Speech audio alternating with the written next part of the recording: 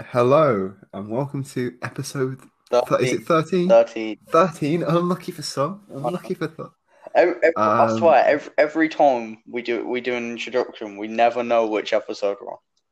Like, I don't think there's been a oh no. single time where, apart from like the first one. Yeah, is this 8 now? Yeah, Yeah, no, this is. every time. Yeah, we're on like episode 6. Yeah, I mean, numbers are dumb. Oh man. But yeah, so today's episode, we'll talk about what we got planned next coming weeks, Yeah. how these podcasts will evolve We'll, and be we'll structured. yeah we'll have a little bit of a change to the structure of the podcast, the way we sort of the way we Yeah. put episodes out and stuff. We'll still have the news and what we've recently watched, but that may also link in with the subject of the episode. Yeah. But today, it's just going to be let's talk about what we've recently watched, Bit any of news. news. Yeah. We're still just getting into the old the rhythm of Yeah. the what it was. Yeah. And it's been a pretty interesting, I think, week in the industry. I think these weeks are at the moment because you've got award shows left, right, and centre, and Yeah. due I to the mean, pandemic, they're all on Zoom, and yeah. it's just It's not been just like, great. It's been obviously. quite funny. Yeah, because last week we talked about like the Golden Globes and stuff, and then what one thing that I did have noted down today was the Razzie nominations and stuff, because obviously that got Yeah, announced like today, this morning. So there's some like I actually haven't seen them. I saw it yes, but I know they were being released today, yeah, but I haven't to be haven't seen them. honest, of what I expected. Like there's one thing that I've got an image in my head that I think I know. there's one thing that I really didn't expect that I think is completely unfair, but it's understandable. And it's like I don't know. We'll talk about that later. We don't want to break the structure too much here.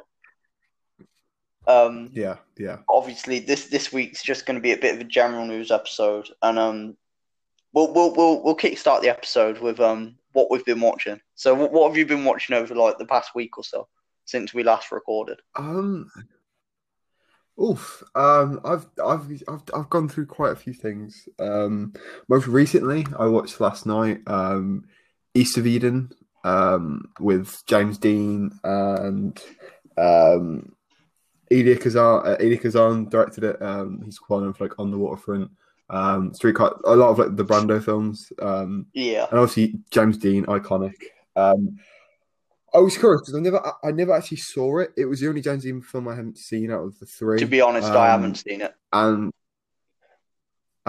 it's I knew about obviously James and the film, but one of my favorite novel of all time is East of Eden by John Steinbeck. Yeah, Um, People in the UK know it. I'm not sure in the US, but John Steinbeck wrote of Mice and of Men, Mice and Men, which is taught in Grapes like of Wrath. 90% of To be honest, secondary school. I was never Um, taught it. I sort were of you read it not? Were off you my not? own back. No, and I was never taught it. We basically our year sort of like missed out on that.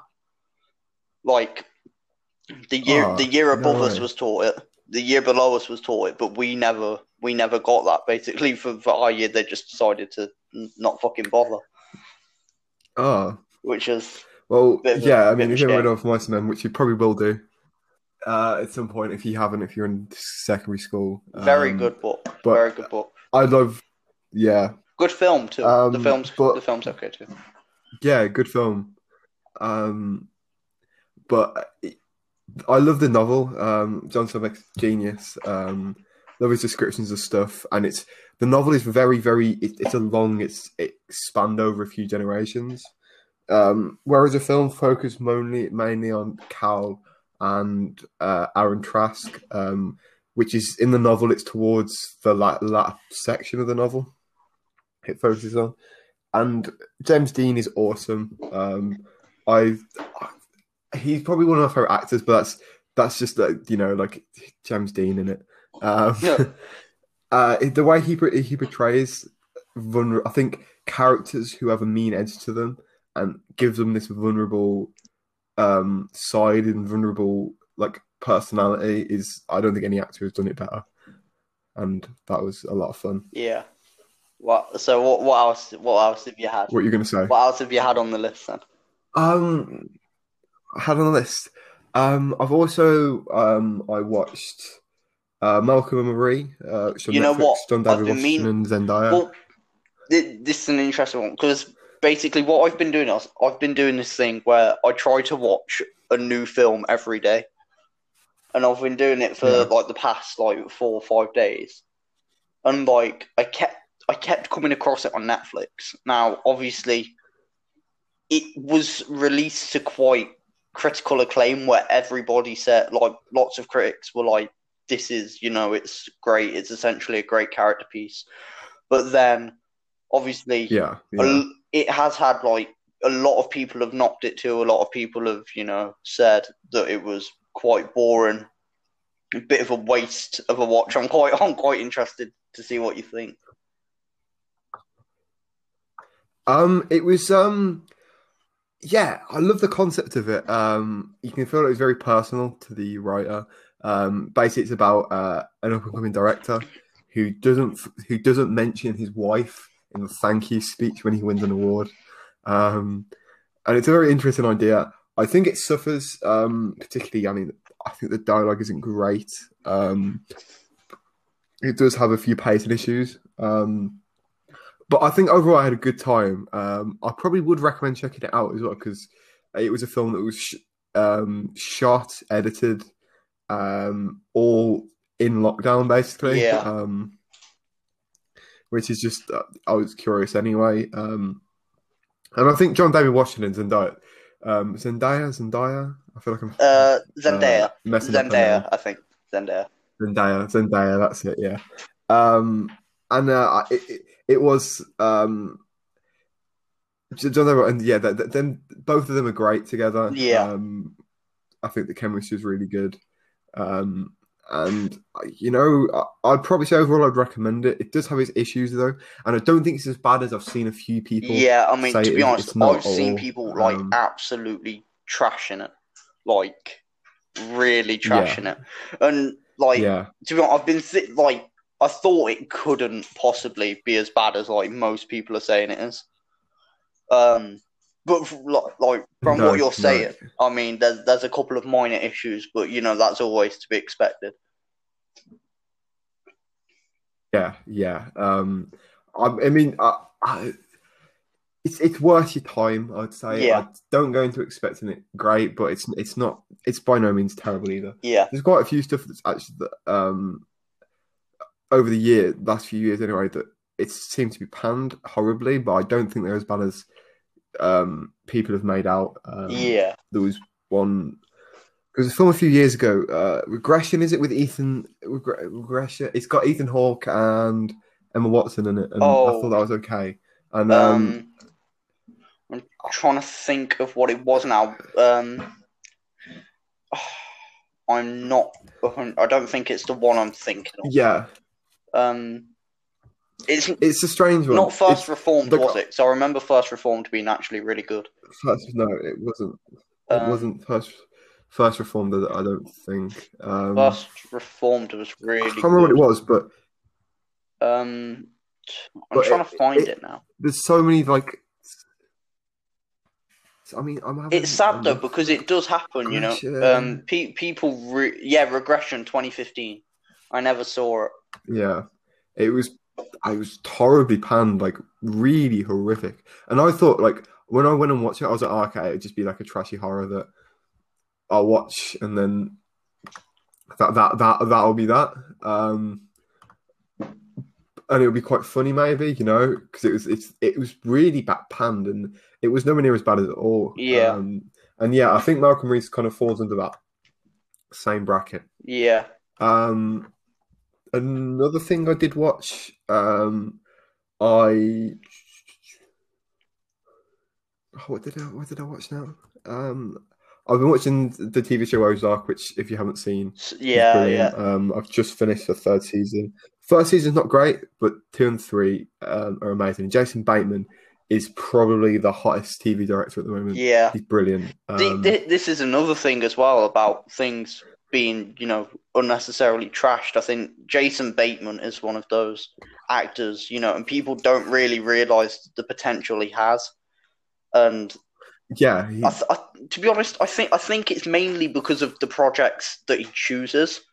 I mean, yeah, outside of Ozark, his dramatic roles are very limited, and when he's appearing in films like, because it's his whole filmography isn't fantastic. I mean, he was in films like Identity Thief and Central Intelligence and stuff like that, and Office Christmas Party. If you yeah. saw that, which was they're all pretty bad, and Yeah, can't say I saw Office Christmas Party and it's was like excited to watch it. it's like he picks a lot of these like they're kind of like like the forgettable comedies, but he's very good at that though. He's very good in those. Well, not I would say he's very good in those roles, but he definitely has. I think like his comfort zone. He seems to. Yeah, they're like his comfort roles. I feel like I'm well in this. But then if you've seen films like The Kingdom that he's in with Jamie Foxx, he's fantastic in that, and it is a dramatic role. Is also very underrated. And he was great in Juno too. But yeah, I think Juno, yeah.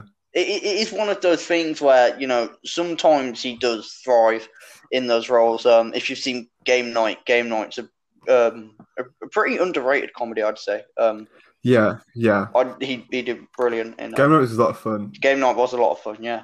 So it's stuff like that, I think sometimes he doesn't necessarily pick the greatest roles, but I've heard he's great in Ozark, and I mean I know he can do the more dramatic roles. So to me, it is definitely one that I'd say I need to watch. Yeah, it's the first season isn't great, and it's like a crime drama TV show. You can always look to like the Breaking Bad season and be like, okay, it takes a lot from Breaking Bad, and it's definitely not the most original, but the setting and the locations kind of gets through the first season. But then season 2 and 3, it does a very good job at upping the stakes very slowly throughout. And by season 2 and 3, the stakes are really high. You just feel this constant this tension throughout, and watching this family try and work together to because he's, as a synopsis, he's an accountant for a Mexican cartel, and after some certain problems, he has to move to the Ozarks, big lakes in America, and he has to money launder their money in this this area. So like he buys local businesses, like a failing bar, a strip club, that sort of stuff, and the FBI constantly on his tail. But he involves his family because they make really dumb decisions, but they're the decisions that problematic decisions in films that just move the plot forward. Here the dumb decisions actually make sense at the time. I find. So it's not that I do like that. Yeah, I think that's sometimes an issue with particularly in the horror genre. It's sort of like there's always the decisions that the characters make, and it serves no purpose apart from just sort of getting to the finish line of the film. Yeah, and I mean. Yeah. That is an issue, but obviously from the sounds of it, it's kind of done in a way where it's made to look like, it has quite a good purpose at the time, but then it sort of catches up to them. And it feels like, you definitely feel like the vulnerability of the family and him, because, he's not some sort of crime lord and never becomes one. Like, towards the end of Breaking Bad, it's still, I think, a perfect show, Breaking Bad, but there's times where you can see towards the end of the seasons that Heisenberg he's like the man, basically. At times he feels kind of untouchable, whereas in Ozark, Jason Bateman's character never feels like that. He feels like he's constantly walking on eggshells, which is, I think I really like. Last thing I've watched the last week, that I'll bring up. I've rewatched As Good as It Gets. As I'm Uh, currently writing yeah. a rom com. Oh man. And it's it doesn't age greatly with a lot of its content, but Jack Nicholson is great in the role. Yeah. He won the Oscar for it, Yeah. and And Helen Hunt he's did too. yeah, and it's a lot of fun. He plays the role really well. It's funny and it's everything you want from. I think the term rom com now can be termed as something very forgettable. Yeah, I mean, 90 minutes, yeah. I think cliched. that's the thing. I mean, with rom-coms, it's very easy to, create a film that is a Fall into these carbon tropes. copy of, all of the others. Yeah, And then you've got films like As Good as It Gets, 500 Days of Summer stands out. yeah. And, They don't. they don't They don't follow the even. They norm. hit the beats. Yeah, they hit the beats of I think a lot of romances, but they do it in such a way that they add some uniqueness. And I, I wouldn't say like As Good as It Gets reinvents the wheel or anything like that. It No, just no. does. But It just it does takes a it. different direction Yeah, and does it so well. 100%. And yeah, uh, I, I mean, I want to say it's probably not my favorite Jack Nicholson performance. But I mean that's hard to choose as it is. To be honest, But I'd say yeah, mine man's is probably The Departed for me, from Jack Nicholson. yeah. I think He's just let loose in The Departed. that is always gonna stand out as my favorite Nicholson performance. Yeah, I mean, Departed good. I mean, you can obviously say. but then again, you've got films like, Sorry, carry on. but then again, there's also films like, Chinatown, The Shining. There are there are so many to choose Yeah, from. One Flew Over the Cuckoo's Nest. One Flew Over the Cuckoo's Nest. Throwing out there, supporting role anyway. He's in Easy Rider with Dennis Hopper. Yeah. And he's pretty good in that as well. But yeah, what have you been watching this week, man? So I've got a few to talk about, and some of these, like, I'm quite ashamed to not have seen before, because they're not. There's one film on this list that's not as big as the other two. I mean, there's two of them that aren't like necessarily massive. There's one that's huge, that I can't believe I never saw before, and yeah, I watched it with my girlfriend, and it was amazing. So the first one is Interstellar, and it's one of those films that, like, I can't believe I've never seen before, because I'm a huge fan of Nolan, and I don't know why. It was always one of those films that I think I guess it was just me never really getting round to it. Like it's a fairly long one, and it's yeah, I don't know. I mean, I don't even have an excuse. I just never got around to it. But yeah, it was really incredible. I mean, I know people love Interstellar, and a lot of critical acclaim. Yeah, and it really lives up to the hype. And to be honest, I'm kind of happy that I didn't see it earlier, in a way, because, like I said, people do hype it up, and it really raised my expectations for when going into watching it. And even half an hour in, I was hooked, and it was incredible. It really lived up to the expectations. I wasn't disappointed in the slightest, really. And yeah, it was really good. I mean, after seeing Tenet and being really disappointed, it kind of reaffirmed, that faith I have in Nolan, and it kind of allowed me to sit there and say, this kind of writing, this kind of directing, this is why I love Christopher Nolan. For me, it's on par with Inception, which is my favorite. Oof, that's a bold claim. It's a bold claim. I do. I respect it though. Putting it on the table. I do really like it as well. I haven't seen it in a while. I've got a funny story about Interstellar recent weeks as well. Yeah, I go ahead, man. Before the shops closed again in the UK, I went to HMV and I was picking up. I think I was picking up a record, and what was I picking up there? What did I pick up? I think I picked up some Criterion, and I think I picked up a record. And I saw when you get to the queue at HMV, there's like a Yeah. wall of like discounted DVDs and Oh, Blu-rays, yeah, man. and I saw a discounted, what I thought was a discounted Blu-ray of Interstellar. So I buy it. It's like £2 of my purchase, whatever. I get home and it's a DVD, and I'm like, Oh, the man. disappointment. I'm To be okay honest, with it, you know, like yeah. pick up DVD and all. To be honest, I mean, most of my But, collection is DVDs. I'm not gonna lie, like Blu-rays are mad expensive compared to DVDs, and like oh over yeah, recent time anyway, it's like I don't tend to add to my collection much. I think the annoying thing is, like, as much as it's convenient, like streaming is there, and like I tend to do a lot of my watching on streaming services and stuff, and it is sad, but like, you know, yeah. yeah, I think Blu-rays are that's an interesting hella debate. expensive, man. It's I think that's like, an to be interesting honest, debate like, because streaming and physical, and we could probably do it in one episode. To be fair, you know what? Yeah, we I 100% could.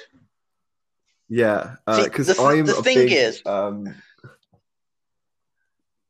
carry on, to, man. yeah. I mean, the thing is, I much prefer physical media. You know, I'd much prefer Yeah, to sit down and put on a Blu-ray or a DVD. But it is yeah, again, streaming is so convenient. I mean, if I'm like on a bus or something, or I'm on a train ride, or I'm on a plane, you know, streaming is there, and it's like I could watch it on my laptop or I could watch it on my phone, and yeah, I think that is one of the biggest, you know, selling points of streaming. Not only is it, you know, much cheaper than shelling out on physical media, it's also convenient. You know, as much as I oh prefer it, yeah, it is genuinely like it is just the easier way it to is go, and it convenient. kind of does. It makes me ashamed to say it. Like I wish I had more time to, you know, sit there and watch like a load of Blu-rays, but like Yeah, I just don't. I just don't. It's so sad. I think it's interesting streaming as well because um, I rewatched a few weeks ago. Mang, for example. You look at Amazon Video. Yeah, Um, they've got One Night in Miami, Sound of Metal with Riz Ahmed. yeah, They've got a lot of films that, you know, a lot of studios probably would turn down, you know, wouldn't make. yeah, Films that are quite risky. I mean, Mank, for example, you know, it's a risky move with the whole technical aspects, shot in black and white. yeah. Of course. It's a risk, you know, but I think the advantage of especially Amazon and Netflix, that they're taking risks on these films that aren't necessarily Yeah, going to be for a mainstream audience, and I do think that's such a massive benefit of streaming because yeah. It does. I it mean, gives these it people it opportunities. allows for that. It gives people more opportunities. I mean, one thing I will say about obviously you mentioned black and white being a bit of a risk there for Mank. I mean, one film I will mention is obviously The Lighthouse. Yeah, Um, obviously, but then again, A24 is that kind of studio. yeah, A24 is the kind of studio that endorses films like Uncut Gems and Good but Time you know, and The like Lighthouse. the Uncut Gems ended up on Netflix. I think they had a Yeah, strike to yeah, deal with it for like. That's one thing I think that benefits streaming services is that it gives directors or films that maybe, you know, before streaming services would have showed in a few art house cinemas here and there, but it gives these yeah, films a wider audience, you know, or an opportunity, yeah. potential for a wider audience. And I mean, a film like Uncut Gems, you know, it it was a very smart move because it is one of those films that I wouldn't say is necessarily mainstream.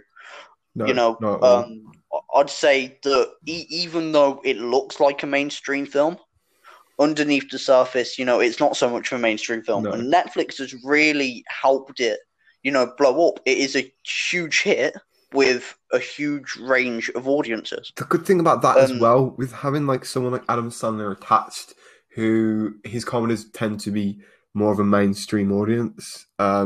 Yeah, It gives people stumble across Uncut Gems because they're a normal person who has no interest goes to like a general audience goer.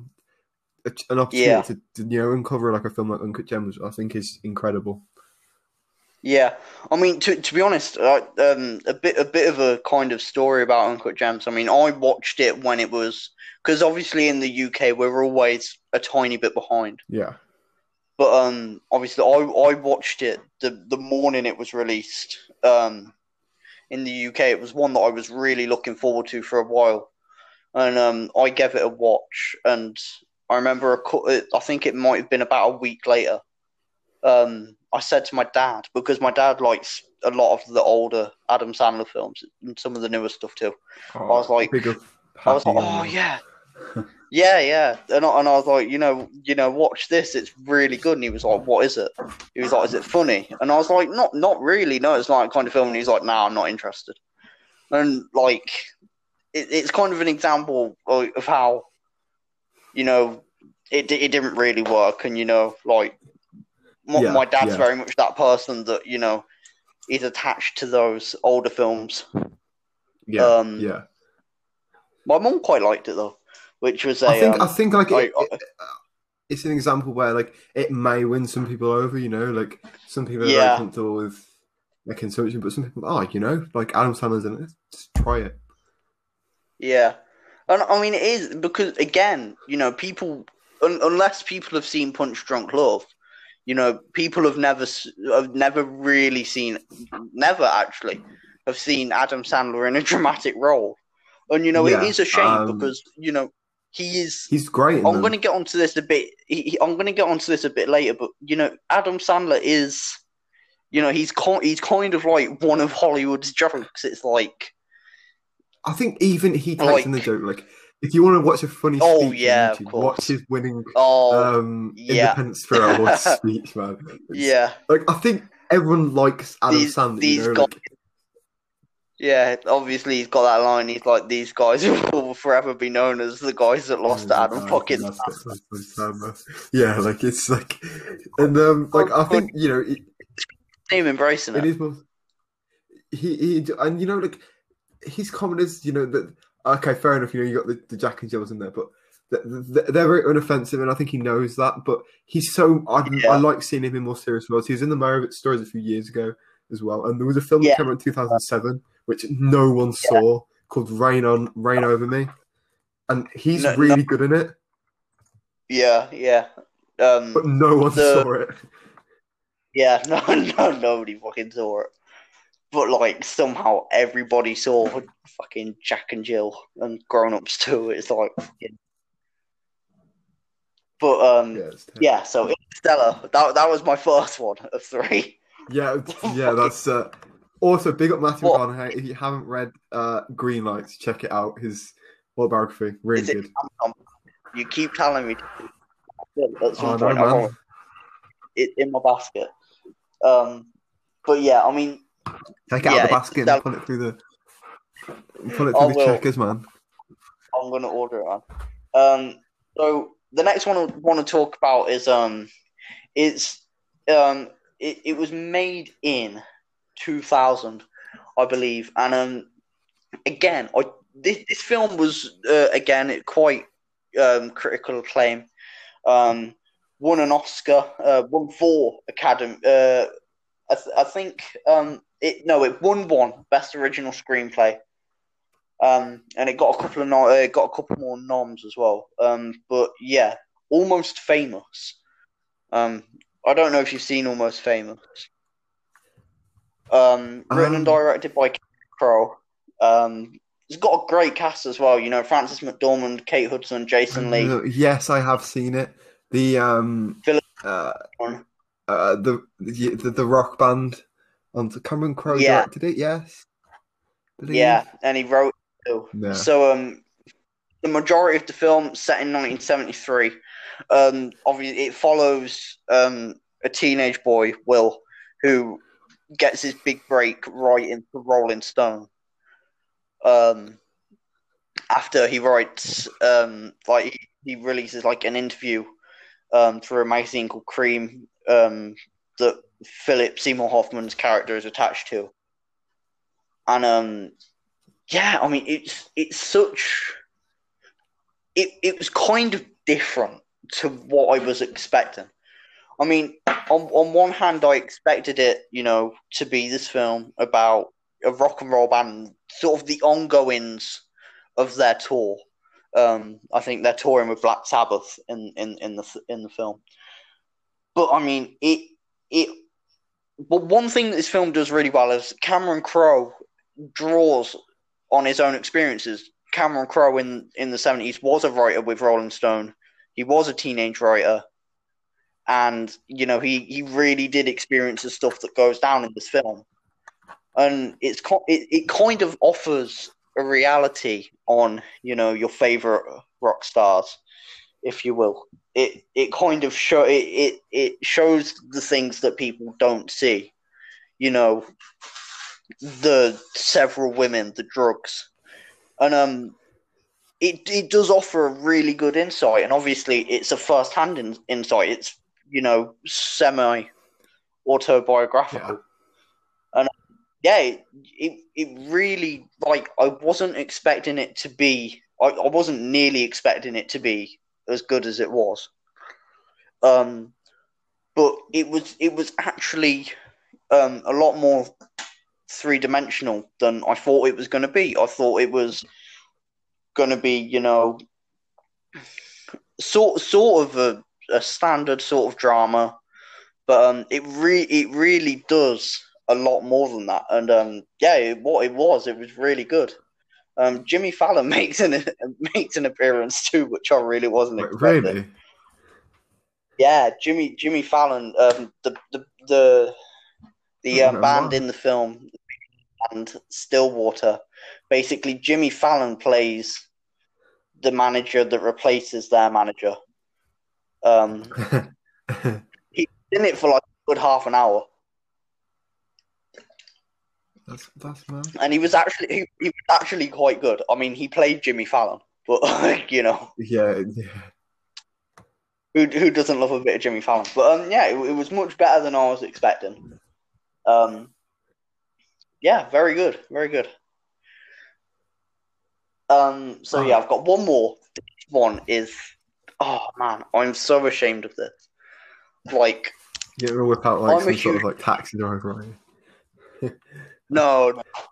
So I'm a huge fan of Taika Waititi, and everything he does, bar the In-Betweeners USA episodes that he directed. I forgot he did those. I forgot he did those too. But so huge fan of Thor Ragnarok, huge fan of Hunt for the Wilder People. But I'd never seen What We Do in the Shadows. Yeah. Oh man. And it was another one that was, it was so much better than I expected it to be. The very fine contrast between the sort of horror and the comedy. And, most of the horror creating the comedy was fantastic. I mean, it was just so well written. I mean, Jermaine Clement is brilliant as well. I mean, if you've ever seen him in stuff like Flight of the Conchords, they're both really funny, and with them both writing that, it was just it's just great. So many like brilliant lines, like stuff like I think we say we drink virgin blood because it sounds cooler and stuff like that. It's just like, it's a film that's crafted so much better than it should be. I think it was always a great premise because I'd previously seen the shorts from like, I think it was way back in like 2005 when they did like the interviews with some vampires, and then obviously the feature. I did actually watch Mark Commode review the film after I saw it, and he absolutely slated it, which I don't think was fair at all. If you've not seen that in review, check it out because he really hated it. He thought it was kind of forgettable, and it produced a few giggles for him, and that's about it. And he didn't really get where the comedy was. But I thought it was great. It puts a really obviously they reference stuff like Twilight a lot, Yeah, and I think it does put a really different spin on that kind of stereotypical vampire film. it's Yeah, it's it was very, very, very well done. it's funny, but like I think with all the Taika Waititi films, as well, they always have this like heart to them. Though, that sort of, I always feel like I'm watching something with lots this. It's art with so much heart, if that makes sense. Poet, I didn't know it. Yeah, I Um, mean, but 100%. it's so much fun as well. Yeah, it's like they have the human dude Stew, and like I'm gonna kind of ruin it here just because it's funny. And like at the end of the film, he's like ripped apart by werewolves, and then like he Yeah, fucking comes back and like the vampires and the werewolves are just like sort of chilling together. It's just like it's so simple, and I feel like it's one of those ideas that every writer that watched the film afterwards are like, damn, how didn't I come up with that? yeah, Because yeah, like it's the premise that's just like it. It's kind of there to be such a simple premise, but yeah, nobody had ever done it, and then obviously they did, and it worked really well. yeah, yeah. He's I need to watch Hunt for the Wilder People because I haven't seen it since I first watched it Hunt for years the ago. Wilder People. And Yeah, I mean, Hunt for the Wilder People again. It's another. I mean, Hunt for the Wilder People has a bit more heart than films oh like yeah, Ragnarok and What We Do in the Shadows, and that's like one of its main driving points. But Julian Dennis and Sam Neill are fantastic in Hunt for the Wilder People. it's Really good watch. it's so much fun. And I Taika Waititi is just all of his films have just this heart. Like I always see them as comfort films personally, because of just Yeah, they're so much fun to watch. yeah, it is. It's just like they are very much comfort films. I mean, Jojo Rabbit's actually on my list Yeah, as yeah, well because I still haven't seen Jojo Rabbit. But I've heard it's great. Good, really good cast for Jojo Rabbit as well. Really good cast. yeah. So I'm really excited to get to watch that one. And have you watched anything else or? No, that's pretty much it. I mean, I've done like a few like rewatches and stuff, but nothing else worth mentioning, I don't think. But yeah, should we get into the main sort of the juicy bit of the episode? Oh, Um, why not? Why not? why not? So obviously there's a lot of news. There's a lot of news to get through. I've got some big stories here. A few from today and one from I'd say maybe it was a couple of days ago. But I'm gonna do that one first actually. So quite big news for those in the UK. If you've been very disappointed that the Americans are showing off that they kind of get to watch the Snyder Cut and we don't worry. It has been announced that the Snyder Cut is coming to Sky Cinema and Now TV on the 18th of March, which is actually the same release date as its American release, which is pretty cool. Yeah, yeah. I did see the news for that. I thought it was going to be Amazon or Netflix taking that on, but Sky Yeah, Movies coming through with the plug, which I'm in ways I'm kind of not surprised because it wouldn't surprise me with HBO Max being a rival as such to Amazon and Netflix, and I think Sky, Yeah, they've got no rivalry there. I guess so. It was probably easier to strike a deal, but um, I'm looking forward to it. I am looking forward to checking it out. yeah. To be honest, I mean, a lot of the time that the news about the Snyder Cut has been circling around and stuff, I was never fussed. Like, it was always one of those things where I was like, I really wasn't asked, and I think it was because of how much I hated Justice League. Um, Yeah, yeah, like Justice League was, I'm not going to sugarcoat it. It was dreadful. You know, yeah. It's so it's much fair stuff to say fucking that going on. Joss Whedon really fucking failed with with Justice League. And then obviously all the stuff came out about, with Ray Fisher and, Joss Whedon's unacceptable behavior on the set. And it kind of shows. I mean, maybe people didn't perform because they didn't fucking want to, because they couldn't be Yeah, asked. You know, it might be a direct reflection. But yeah. obviously, the Snyder Cut is essentially going to be 4 hours long. I don't know how they're planning to release it. I'm not sure if it's 1 4 hour film I think they or probably it's going to be will. 4 1 hour parts. I hope it's the 4 hour What, put it as film. one 4 hour film? To be honest, I would kind of be for that. Not gonna lie. I always hate. Um, Um, I have a hatred now anyway. I always bring this to Once Upon a Time in America, Sergio Leone's. I think it was one of his yeah, last film, but Gangster Epic, brilliant film. If no one's ever seen it, but with the history behind it, it's Sergio Leone originally wanted a 6 hour film. However, the studio didn't want this, and when Once Upon a Time in America released in cinemas in the 80s, it was released as a 2 hour film. This was panned by critics. And Leone wasn't happy because yeah, he wanted a longer film. He managed to. It was recovered, I think, by Martin Scorsese, and over time, it was then re-released as a 3 hour and 49 minute cut. And that the extended version was. I think there's a famous interview, review from uh, Siskel and Ebert, where Siskel literally said the 2 hour cut is the worst film of the year. The extended edition, the extended cut is the best film of the year.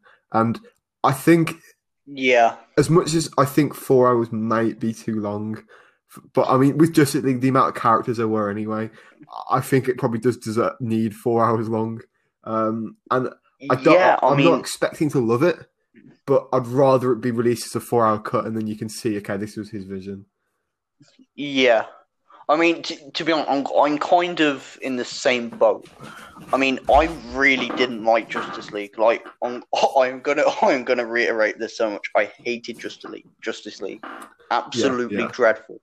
But Zack Snyder generally does a great job, and obviously he's done a lot of this film in difficult conditions. You know, yeah, um, yeah, obviously it's very understandable. A lot of shit's going on in the world right now, but it's clear that he wanted to make this film. You yeah, know, yeah, everybody was calling for the Snyder Cut, and even the cast have said, "Look, Snyder's work, even on paper, was much better than what Joss Whedon yeah, even yeah, produced as his end product." And it gives me hope that we will more than likely get a great film, and I think it has the potential to be great. Obviously, bringing in Darkseid to the film is it's drawing from the comics, it's yeah, drawing from the source material, something that Joss Whedon failed to do, something that Joss Whedon either didn't want to do, or I don't know why. I don't know why Joss Whedon fucked up so much. I mean, Steppenwolf as a villain in Justice League was an awful move. It was very two dimensional. There wasn't really, I wouldn't say, a good performance in the film. I'd say it felt even. the best we saw. It felt for me as well. I think everyone would agree with this. It was very disjointed. You could. I think the thing is why everyone was calling for the Snyder Cut is because of how messy Justice League, and I mean, it felt like there were parts of the film missing as well. And Yeah, it felt like it had been cut short, Yeah. which the Snyder Cut had been. yeah, Obviously, Jared Leto return as Joker for the Snyder Cut as well. Very controversial decision because obviously, if you've seen David Ayer's Suicide Squad, you'll know it's shit. You'll know that Jared Leto's Joker was. I won't even say it was. He was an awful Joker. I'd say he didn't get the chance to shine. he should have been in just. I'd say. I'd argue. Yeah, I mean, he probably had about 5 minutes of screen time in the Suicide Squad. And he honestly, I kind of thought that with the amount of coverage they gave him, not only on posters but in trailers, Yeah. I honestly thought he was going to serve a purpose, but in the film, he didn't. If you've seen Birds of Prey, you'll know that, again, he is always played off to have no significance. Yeah. And it's really sad, but, I'm hoping that the Snyder Cut is going to portray him in a bit of a better light. It's going to give him a bit of a, it's going to set him up for a future role, maybe. If it's done right, it's like I wouldn't mind. But with films like, Wonder Woman 1984 bombing hard at the box office, it's like it's kind of like I don't really know where to look with it. I don't know what direction the DC universe is taking, and it's not necessarily a good film. It's not necessarily a good thing. On the Marvel universe, they tried to rush it. They tried to get where Marvel is at the moment in their own universe. Just rush it forward by good 20 films. Yeah, I mean, this is the thing, right? Justice League was meant to be the answer to Infinity War. It was meant to be the big team-up movie to end all team-up movies. What they've failed to take into account is that, Marvel took 10 years and 20 movies to build that up. They introduced, hundreds of characters, and they gave the characters depth. But with the DCEU, you've got stuff like Batman vs Superman, which was terrible. Man of Steel, which for the most part was okay. I had a good time with it, but I'd say I don't remember much from it apart from Michael Shannon. Yeah, Michael Shannon was brilliant. And then you've got Wonder Woman, which again was a fine movie. Wonder Woman, I mean, to be honest, see, the thing is, Wonder Woman wasn't a forgettable film. And like you said, it was a fun film. It's a film where you could have a good time, and like some of the more current Marvel films, it didn't take itself too seriously, and I think that's really important. But then you've got films like Aquaman, again, didn't take itself too seriously, but wasn't necessarily brilliant either. I really like James Wan as a director. The Conjuring. Terrifies me, and I like this. And I always back him. I was like, I was so happy. And in a Furious 7, I was like, you know what, go on, son. Yeah, I mean, it's one of those things where I think James Wan did a good technical job, but there was stuff that let it down. The screenplay, some of the performances weren't fantastic. It was a very, unbalanced film. Yeah, is what I will say. The news this week for me, first one I'm going to go for. Shall we? I mean, we'll take it in turns. We'll do better news each.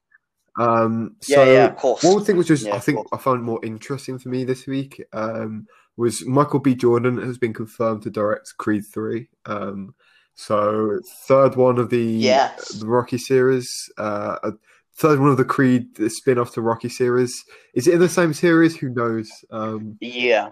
Uh, it kind of is, but I find Yeah, that I mean, interesting 100%. because obviously you had the first Rocky, which was it wasn't directed by Sylvester Stallone. Um, No, it was yeah, the first Rocky. it was I'm John not G. no, Avildsen or no, something, it wasn't. and then He wrote he it. He wrote directed it. them then from then onwards. And I think that's interesting how Yeah. Michael B. Jordan's kind of doing the same. He's kind of created Apollo Creed Jr. and then he's taken this now under his home reign to continue it, which I do find interesting purely down to the fact Creed 2, Sylvester Stallone announced he was retiring the character of Rocky when making the film. And 2, Creed 2, I think, wrapped up the series very well. Yeah, I think this is the issue we're gonna have. I mean, with the Rocky films, with most films, as you go through the series, there is a sure decline. And with Rocky, I mean, there was a Uh, um they're bit of my a guilty decline. pleasure I films think. because Rocky 4 is terrible. Like, Yeah, I mean, look, from no one yes. looking at it, looking in, Rocky 4 is terrible. It's like 90% montage. But I love it, man. I mean, there's no better way to get motivated than watching Sylvester Stallone carry a plank of wood in the snow and he's just troweling through to some to like no easier way out. Some really I mean, to be honest, I'm reading here that there is a possible Rocky 7 in production. Nearly. In May 2020, Stallone stated that he is working on a Rocky 7. It's not officially been greenlit, but it's essentially going to be the story of Rocky meeting um, a young guy that gets stuck in the country. I'm assuming the USA when he's coming to see his sister. He takes him in, and yeah, and I'm going to imagine so Rocky what trains him to what be is a Creed fighter. then? You know, And this so what's going on there? this is what I'm thinking, yeah. But obviously May 2020, and he's still working on it and trying to get it greenlit after he's already said that he's announcing um that he's retiring the Rocky character. So who knows? It looks like it's Yeah, not I going mean, to end anytime soon. the Rocky series is always holds a close place, apart from Rocky 5, which is terrible. Um, I hate Rocky 5 so much. Oh, like Rocky 5 is quite bad. Rocky 4 isn't a great film, but I have so much fun with it. But Rocky 5 is it's dire. Um, This is the thing. I mean, for me, Rocky has gone on too long, and Creed was a Creed was really great. good Creed was great. reinvention of the series. Creed was Creed 2 was really good. great, It was solid. and Creed. See, a lot of people thought Creed 2 was better, but in my opinion, Creed 2. I think Creed 2 tried to be bigger, but for me, it didn't really work as well I'd agree as with that. I'd agree with that. But I had a good Creed time 1. with Creed 2, and I thought like the whole Ivan Drago sons Yeah, thing was 100%. kind of a cool idea. What's in Creed 3? Is it going to be like Yeah. Mr. T's son? That'd be pretty cool. It is, yeah, Mr. T's son, played by Deontay Wilder, obviously. I'd be in for that. Which you know what, I can see it. I am there to watch that. I would, and yeah, it's like like that would be. I would. To be honest, it's like it's always one of these things when like you said, I really did think that Creed 2 had wrapped it up. But I think the issue is Creed is in danger of going the same way Rocky went. yeah. I think it's very much in danger of going way too far with the story. And I honestly think that it is going to be a case of Michael B. Jordan will still be playing Creed when he's like 60. Yeah. I think it's interesting though to look at that. You know, he clearly feels an attachment with his character, and yeah, again, similar to Sylvester Stallone. You know, like he's going to carry on carrying the torch. Yeah, but how far can they go with it? Like, the only thing is, I have a feeling it's going to get really samey. Like, how far can you realistically go with a series of boxing films, especially when it's linked to a huge series like Rocky? I can't really see how much different it'll be. I mean, I personally, be honest, if I had to look at Creed 3 now, I don't think it'll be well received, specifically critically anyway. I think it'll do well in the box office, or if it's on box office, if it's streaming, Yeah, I mean, it depends. Obviously, it all depends on when it gets a release. I mean, I think the release is set for some time in 2022, the end of 2022. So we're looking at worldwide cinemas being reopened. Obviously, at the end of this year, hopefully, in a month or two for us, which is great news. But yeah, I don't know. Realistically, I'm curious. How far can they go? How far? I am. I'm really intrigued to see I like how Michael B. far Jordan. they're able to take it, because I think he's very good at what I've seen him in afterwards. He obviously his collaboration with Ryan Coogler, and Black Panther. He's great in some more serious roles. So Fruitvale Station was pretty good. So, just quickly, one thing that's definitely worth watching with Michael B. Jordan, Just Mercy.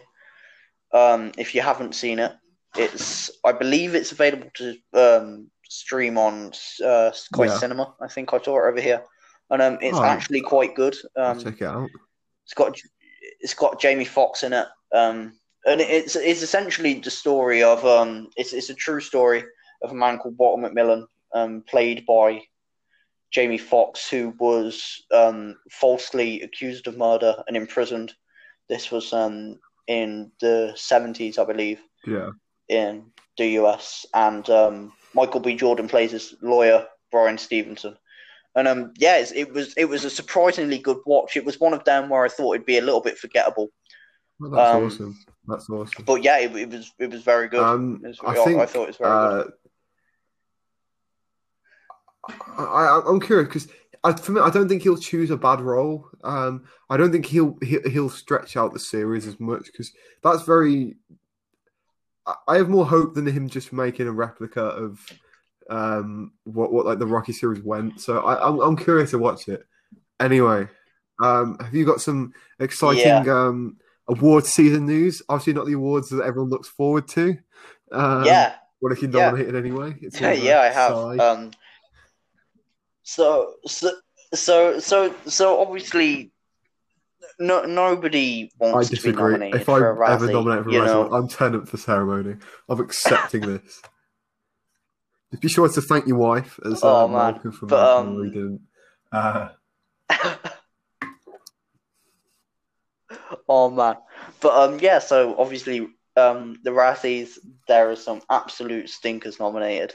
So I'm just going to give you a bit a run through of worst picture. 365 Days, Absolute Proof, Doolittle, Fantasy Island, a musical. Not musical, it's called music. So out of the films, I've seen two of them. I've seen 365 Days Island. and Doolittle. Both were awful. I've not seen Fantasy Island. I was told to avoid it. Doolittle, I did. So bad. If there was a miscasting ever, it's Robert Downey Jr. Doolittle was Dr. Doolittle. And 365 Days was terrible. Music I was aware, Absolute, and I know a lot of people were absolutely not happy terrible. with music by Sia. So, what Yeah. about worst actor? So you know what I said earlier that there was one that I really disagreed with, and this is coming in this category. So worst actor: Yeah, Robert Downey Jr. Doolittle, Mike Lindau. I don't know who that is. Absolute proof. yeah, it's understandable. The guy from 365 Days, Mikhail Marone, David Spade for The Wrong Missy. Yeah, It's I'm David watching The Spade. He Wrong probably Missy. deserved it. And this one, Okay, Adam Sandler for Hubie I'd Halloween. agree with you. I'd Hear me agree with out. whatever you're going to say here. This What I think is you're going to say here. I don't people think they did. hated Hubie Halloween. Hubie If Halloween. you look on the context, yeah, of I Adam Sandler comedies, it wasn't terribly reviewed. Like Hubie Halloween I was a had good fun time. film. I will stick my neck out here. Hubie Halloween I'd was agree. good. I think it was good. And Adam Sandler, I think Adam Sandler in a lot of his films, he has these typical roles. He's like a rich American asshole, or he's a kind of poor American asshole. And in this one, he actually kind of takes it to a different level. He kind of takes it to, he's a bit, he's mentally fairly young, and he plays that sort of. It's like a dumb, fun role, and the film was like. It was just. It I was found kind just a of funny interesting. comedy. I mean, it worked quite well. Yeah, it was, and you've got his thermos that does about 16 million things. You had like which is an great. interesting cast. So you had like a Disney Channel and Diary of the Wimpy Kid film throwback with Peyton List. You had Snap from Stranger Things, obviously. I had a really good time with Hubie Halloween. It was fun. Yeah, I mean, I think Hubie Halloween was, it was a good film. It was, it stars some of the Sandler bunch. You've got like Kevin James I thought Rob Schneider ditched it. Adam Sandler after Grown Ups, but and apparently they're normal now. Yeah, I mean, I think we're going to be waiting for Grown Ups 3 in a couple of years. Imagine if Grown Ups 3 comes out. I'm sort of waiting for that. Like, you know what would be the most genius thing ever? Everyone's like expecting like Kevin James fart jokes. I come into it and it's like a serious drama about middle-aged men. Like I'd be like, you know what? I'd be good. I'd be down for that. I would be down for that. But yeah, Hubie Halloween was a fun film. One thing I will say that is one thing I will say about this film is Noah Schnapp's performance wasn't very good, but I have a reason. So obviously, Cameron Boyce, Disney Channel star, was obviously set to star in the film. Yeah, I believe in Noah Schnapp's role, and obviously, one thing I will say is that like that must have been a difficult situation for anybody to go in and step into the shoes of somebody who. Adam Sandler worked with on Grown Ups and Grown Ups 2. And sort of fulfill that role. And I will say it did let the film down, a little bit. I mean, I don't think his fairly mediocre performance was too noticeable, but for me, it kind of made sense. I mean, if I was in that position, I'd be uncomfortable stepping into those shoes. Yeah, it was, but I do think Hubie Halloween. I always found it kind of ironic because when Adam Sandler that joke where he goes, "If Uncut Gems he doesn't win a Best Actor, he's gonna make the worst comedy ever." And Hubie Halloween was one of his better. Like out of all the comedies he's made, I would probably choose Hubie Halloween to watch over a lot of them. Yeah, to be honest, like going into it, I genuinely thought, like, even watching the trailer, I was like, this doesn't look too good. I was like, damn. It was a fairly enjoyable watch. I genuinely thought it was going to Yeah, be I would terrible, argue though, like but the Razzie no, kind of dominate the Razzies. It it was always good. makes me question because I know there's like a thing where they don't watch a lot of the films; they just vote from the general consensus, and I do think that's true with Hubie Halloween because Yeah, looking in on the last like year in film at bad films, if you're going to think, oh, okay, what's going to be nominated for yeah, what Adam Sandler, Adam Sandler comedy, you're just gonna nominate that, aren't you? And that's where I think a lot of them don't actually watch the films that they nominate, which kind of does suck. But you know, yeah. I mean, just a couple more to run through. Shia LaBeouf was nominated for Worst Supporting Actor in The Tax Collector, which I haven't yeah, seen yet. Harrison Ford was nominated for Worst Screen Combo for Harrison Ford and that oh, totally fake looking CGI dog what about from Call of who the was Wild. what about the worst actress And category? then worst The actress, Witches we got and Anne that Hathaway weird, for yeah, two films, The Witches and The Last Thing He Wanted. Yeah, Katie Holmes yeah, for Brahms, The Boy 2. The first film was terrible, and The Secret Dare to Dream. Kate Hudson for music. Lauren yeah. Lapkus for The Wrong Missy, and The Oh, for the Woman. Anna 365 Maria days, yeah, that's what it made me. Theatrica for 365 days, which was expected. And Kristen Wiig was nominated for Wonder Ooh, Woman 1984 as oh, well for Worst Supporting. I mean, yeah, I haven't seen it. yeah. I Nor have will I. get to it at I some heard point, but like mediocre things from it, I'm but Razzie worthy. Not sure. yeah. I mean, Nah, I'm nah. not rushing. I'm Um, not rushing to see it. To be fair, but yeah. yeah. Have you got another bit So of we news talked to about share with us? streaming earlier. One thing which I think to bring it back to Yeah, physical media. Anyway, Powerhouse Films, or better known for their Blu-ray series Indicator.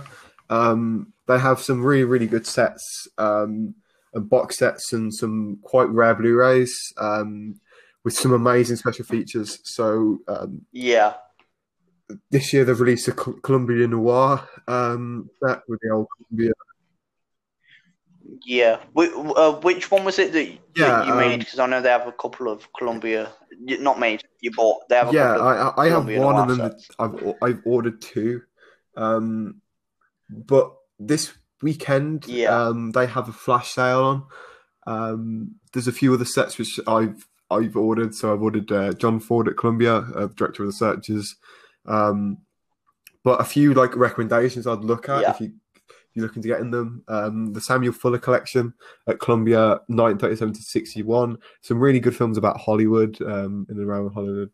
Um, Great stuff. And if you're looking just for a film to pick up, there's this individual that I think you probably worth a chance in getting if you haven't seen is Cisco Pike. Um, it's about a musician in Los Angeles in the 70s, and it kind of depicts that period where, like, the end of the hippie movement, and you go from a period of such joy to uh, the, the end of the period kind of ripping souls and ruining the mood, basically. But I'd really recommend supporting them, especially if you're yeah. interested in physical media. They've got some of their special features. Cisco Pike Blu-ray that I was recommended was probably my favorite Blu-ray that was released in 2020. Some really, really great special features.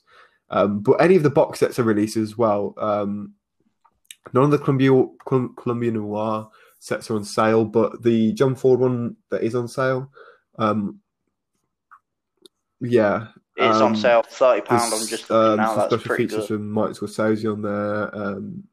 Some really, really good stuff. And I will say, looking through now, it yeah, does look like things are selling out quite quickly. So if but you're there's looking some to really, buy really good some of them, stuff I'd go on quick. there, and they're really, really great physical um, supporting physical media, especially in film. And I love special features. That's one of my favorite parts of the Blu-rays, and they get some really, really good stuff on their Blu-rays. So I definitely recommend checking out the Indicator. Um, collection on Powerhouse Films. Go region 3, by the way, Yeah, if you're in the US. By the way, um, it's yeah. worth it If you're because in the I think they US, are the best company at the moment in this area, and they're obviously UK based, so supporting the home crew. But I'd really recommend it. yeah. Yeah. So I only have one more bit of news. You may have seen today that oh, what was I going to say? Yeah, Avengers Endgame lost out on the highest grossing film of all time today. Um, it has been moved down to second place by Avatar, following a Chinese re-release of the Bad? film.